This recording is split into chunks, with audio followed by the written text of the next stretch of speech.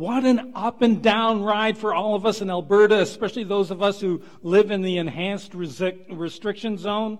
All this craziness is tearing us apart as our mental health, our emotions, our relationships are spiraling. But friends, this is the first Sunday of Advent.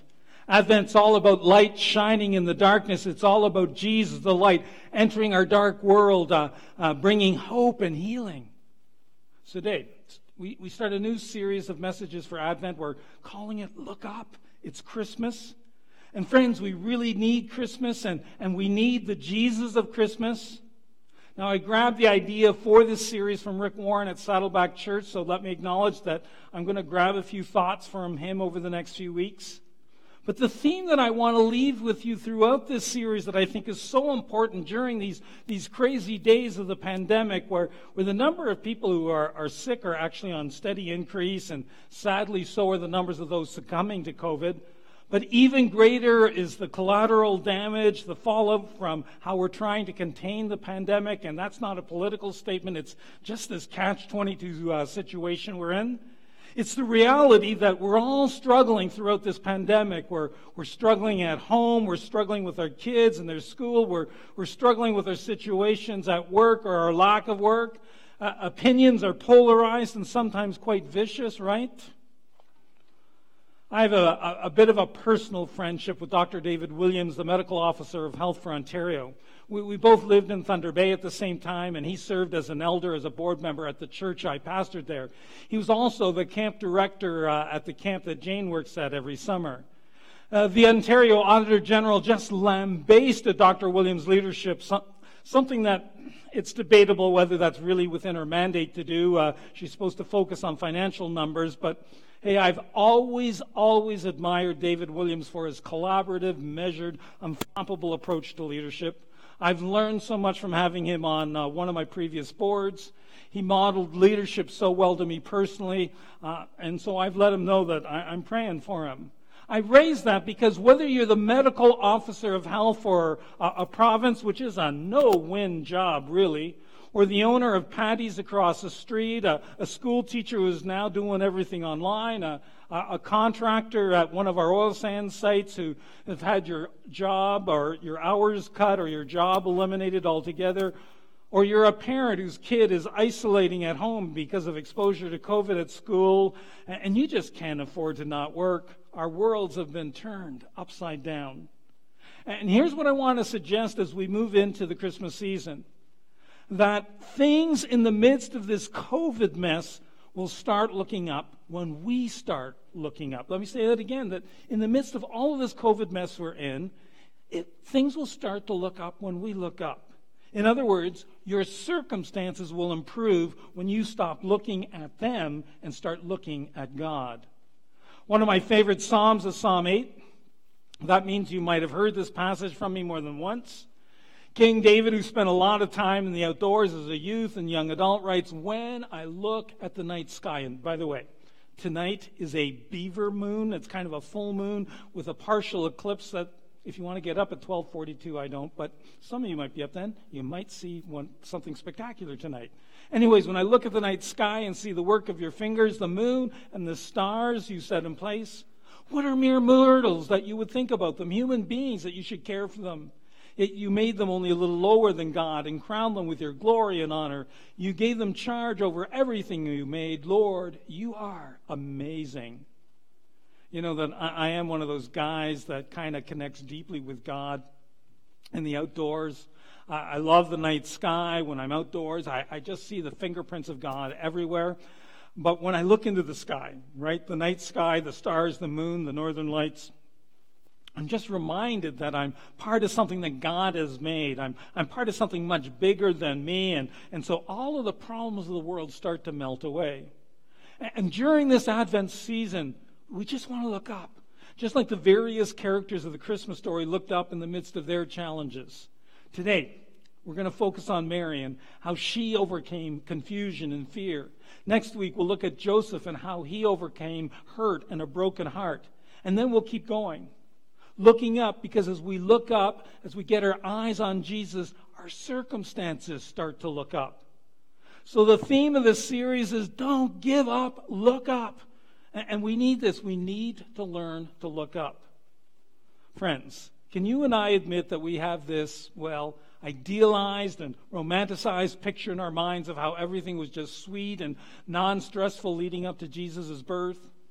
Sweet, sweet Mary, sweet baby Jesus boy, away in a manger, no crib for the bed, the little Lord Jesus laid down his sweet head. Heck, every baby's head is sweet, right? The cattle are lowing, the baby awakes, but little Lord Jesus, no crying he makes. Oh man, that is bunk, okay? He cried. You get what I'm saying? He wailed. He was human. But that first Christmas was a whole lot more stressful than just a baby crying. And today the stress that we want to focus on is the stress that gripped Mary. Like, how did Mary react when she first got the news that she would be the mother of the Son of God? That's a bit of a shocking newsflash, right? And so we read the story of Mary when the angel Gabriel came and explained to her what was going to happen. And all Mary could think of was 1,000 questions. You know what I mean? Like, what? Why me? When? Where? I mean, how could this possibly happen? When am I going to tell my fiance? What am I supposed to tell my parents and friends? Who's going to believe me? Even today, while pregnancies outside of marriage are not quite as scandalous as it was in Mary's day, come on, you can still feel that tension, right? I mean, Mary was just confused and worried. Wouldn't you be? Tell your husband, your boyfriend, you're pregnant, that God impregnated you. How's that going to fly? I mean, even today, that's a problem. Believe me, if an angel showed up to you and said the same thing, you'd be confused and worried too. The Apostle Luke writes this: confused and disturbed, Mary tried to think what the angel could mean. I guess so. By the way, the Greek word here, when it says confused, is only used just once in the Bible. It's the word in Greek, dia parezo, and it means perplexed, anxious, completely shaken, troubled. That's how she felt. Now, I don't throw Greek at you very often, but sometimes it helps. I mean, Mary didn't feel Merry and Merry Christmas, right? She just felt confused and troubled. And most of you know the story. They're taking a Roman census, and you know how it goes, that because of her fiancé has to go to his birth town. What does that mean? Well, for a day or two, I'm guessing 2. Some think they did this trip in a day. I think it's 2 days. So we're talking that the last 2 days before she delivers, there she is riding on a donkey, bumpity bump bump, and for the last 2 days of your pregnancy, you're full term riding a donkey, and the journey is well over 100 kilometers, maybe more exactly 112 kilometers, all in a day or two. Now, I don't know a lot about being pregnant, but that doesn't sound fun, right? I don't know any pregnant woman who'd like to do that the last 2 days before you give birth. Then she has to deliver her first child by herself in a barn. No doctor, no mom, no sisters, no aunts, no midwife. Then the lifelong task of raising the Son of God. I mean, not just any kid, the Son of God. But here's what I want you to see. We'll see this each week of this Advent series. But when Mary when she changed her focus, her feelings changed. When she looked up, she started to experience this lift. When she looked up, her emotions lifted. Everything changed for Mary when she focused on God and His promises. But that's not where she started. She didn't start with a focus on God's promise. She focused on her unplanned, totally unexpected pregnancy. I was just going to call it an unplanned pregnancy. That's what that's what we put on our social media post. My wife, Jane, by the way, is obviously feeling much better after her surgery because she pushed back on that. She wanted me to use the word unexpected pregnancy, not unplanned pregnancy. Why? Because it was not unplanned. God planned it. She might have a point. I tried to say it was unplanned for Mary, but she'd have none of that, right? Maybe she's the better theologian. So it's unplanned or unexpected, whatever it is. Mary focused on the impossible position she's been put in, the gossip, the rumors, and then she's pretty sure that she's going to get rejected by her fiancé and shunned by her community. Her wedding plans are now just tossed into the garbage. She is not focused on anything but all of the bad news. Can you identify? And she's living in a culture that might just stone you to death for that. So she had good reason to be confused and worried. But then Mary looked up. She chose to look up. She began to focus on God's promises. And when she looked up, she started to feel lifted, her emotions lifted, and she began to believe that God had a bigger plan for her life. She began to see that this was not the end of the story. To quote my wife, this was not unplanned, but God's plan. Yeah, sometimes my wife really knows her stuff. Just saying. So Mary came to understand that this was actually the beginning of a much greater story that God had chosen her to be a part of. Let's read how the Apostle Luke describes this, and I think the Message translation catches the emotion of what's happening well. The angel told Mary, "Nothing you see is impossible with God." Mary said, "Yes, I see it all now." See, she's changed her focus, right? She's looking up. I see it all now. She's looking at it from a different perspective. So let it be with me, just as you say. She says, I'm ready to serve. I'm the Lord's maid, ready to serve. When Mary's focus changed, it changed her feelings, and her feelings changed from confusion to clarity. And with clarity, she gained confidence. The depression and the worry lifted, the emotions lifted. And the Apostle Luke then records one of the most amazing prayers of thanksgiving after what seemed to be bad news, shocking news, confusing news, scary news. And she prays, and her prayer is just chock full of scriptures that she'd obviously memorized.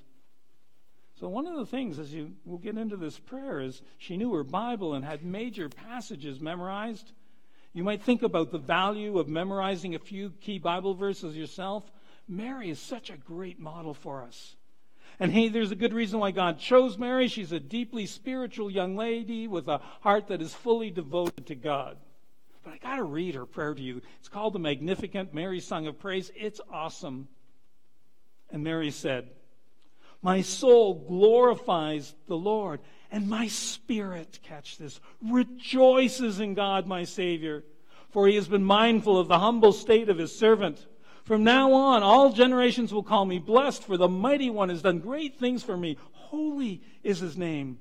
His mercy extends to those who fear him from generation to generation. He has performed mighty deeds with his arm. He has scattered those who are proud in their inmost thoughts. He has brought down rulers from their thrones, but has lifted up the humble. He has filled the hungry with good things, but has sent the rich away empty. He has helped his servant Israel, remembering to be merciful to Abraham and his descendants forever, just as he promised his ancestors." Come on, that's amazing, right? She's been confused and perplexed, but as soon as she gets her eyes off of the mess that she's in, gets her eyes on God, and when she sees what he's doing, what happens, she just does an instant 180. From confusion and worry to confidence that God's got this, that he's calling her to play a role in what he's up to in the world. All of a sudden, she understands where she belongs in the history of Israel, really in the history of the world. She went from confusion to clarity, from fear to confidence, and all it took was a change in focus. And did you catch what Mary said in that song of praise? Let me read it this time from the Message translation. God took one look at me and look at what happened. I'm the most fortunate woman on earth. What God has done for me will never be forgotten. That's one incredible change in attitude. I would say so anyways. Why? Because she changed her focus. And I want you to notice something else incredibly important. It's about the impact our attitude has on one another. Because when Mary's attitude changed, everybody else's attitude around her changed as well. The Apostle Luke says this, her neighbors and her relatives, seeing that God had overwhelmed her with mercy, celebrated with her. So now she's gone from confusion to clarity to confidence to celebration. And I'm on a C word roll, but that word's in the Bible. Okay. Mary's gone from confusion to clarity. And with that clarity, her attitude changes. And it impacts all of the people around her. And the result is this celebration. They all celebrate what God is doing in the midst of what is still, when you think of this, is still a very challenging situation. Mary is still pregnant before she's married in a culture that deals harshly with things like this. But Mary's spirits are now up, and the spirits of her friends and her family around her are up. Friends, your attitude matters big time. If your attitude is up, you will cause the mood of others to go up. If you're feeling down, if your attitude is a bit dark, you will spread darkness and depression to the people around you. Your attitude matters. You need to take responsibility for your attitude to keep it up. And you don't have to do this all by yourself. What you have to do is you look up. And as you look up, you lift yourself up. And as you lift yourself up, you lift others up with you. So yeah, if you want to see yourself lifted up out of the mess and the discouragement and the quagmire you're in right now, and if you want to be someone who brightens up other people's lives in these challenging days, it's really all about where you put your focus. Where you put your focus, friends, is incredibly powerful. So will you look up and get your eyes on Jesus? Maybe you don't know Jesus personally yet. Maybe you've never made a commitment to become a follower of Jesus and invited him into your life. Friends, that's where you got to start. Hear me, because this is life and death important to you, like life now and life forever with Jesus important. You got to look up to Jesus and admit that he is God, risen from the dead. You have to ask him to forgive your sins for the stuff that keeps you at arm's length from God, and let me pause and say that if you've never done this, you should pray and make a commitment. And let me just give you some words that maybe you can think about and use. Take what I'm about. I'm going to throw some words out in a minute, and maybe if you've never done this, you might take those words and just frame your own prayer and make a commitment to become that follower of Jesus. And just say something like this. Just tell Jesus, say, Jesus, I believe in you. And Jesus, I invite you to come into my life as my leader and my Lord. Yeah, just invite him to take up residence in your life. And I confess that I've not lived for you or followed your ways. Just give a moment of confession to the sin that separates you from God. And then just make a commitment. Keep committing. Say, from this day forward, I will keep my eyes on you and follow you. And then just ask, right?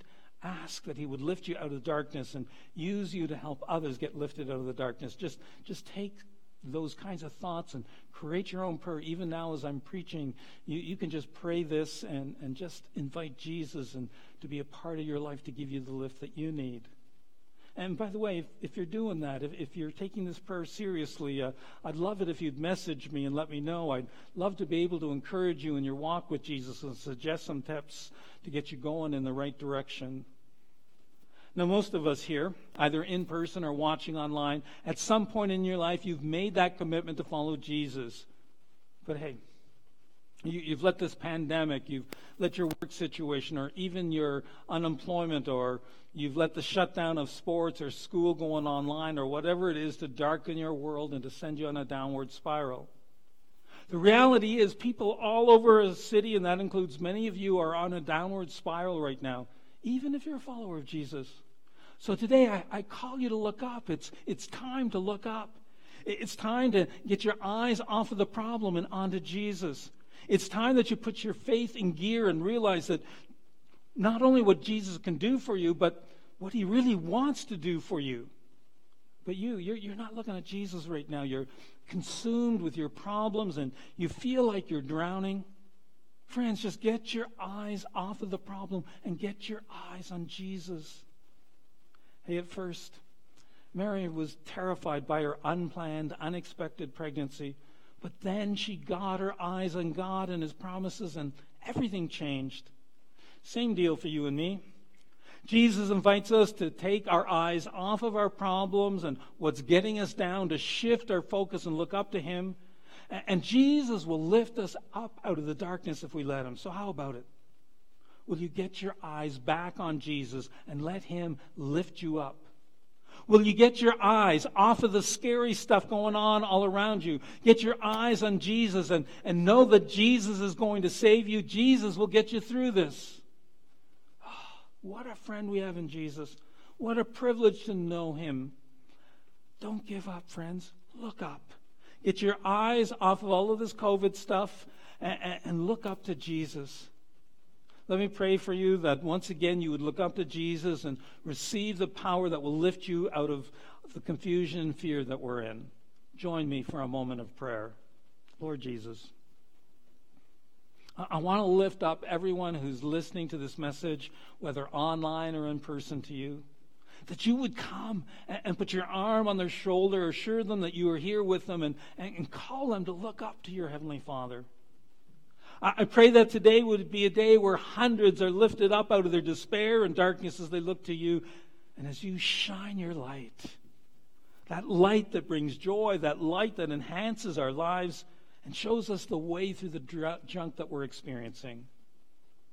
For those turning to substances, self-abuse as a way to cope with these days. For those who are getting a little short and doing damage to relationships. For those who have been wrestling with suicidal thoughts, Jesus, come, presence yourself in their lives. Flood them with your light and love. Show them that there's a way through this, that the way through this is so powerful as we commit ourselves to you. Indeed, what a friend we have in Jesus. All our sins and griefs to bear. What a privilege we have to carry everything to you in prayer. And God, we do thank you that we know you, that we can take it all to you in prayer, that we can call you friend as you forgive us. And so today we look up. We look up as Mary looked up and realized that this will pass, that we're part of something much bigger. We're part of a world that you made and so love. So would you walk with us in these days? We give thanks for this truth in Jesus' name. Amen.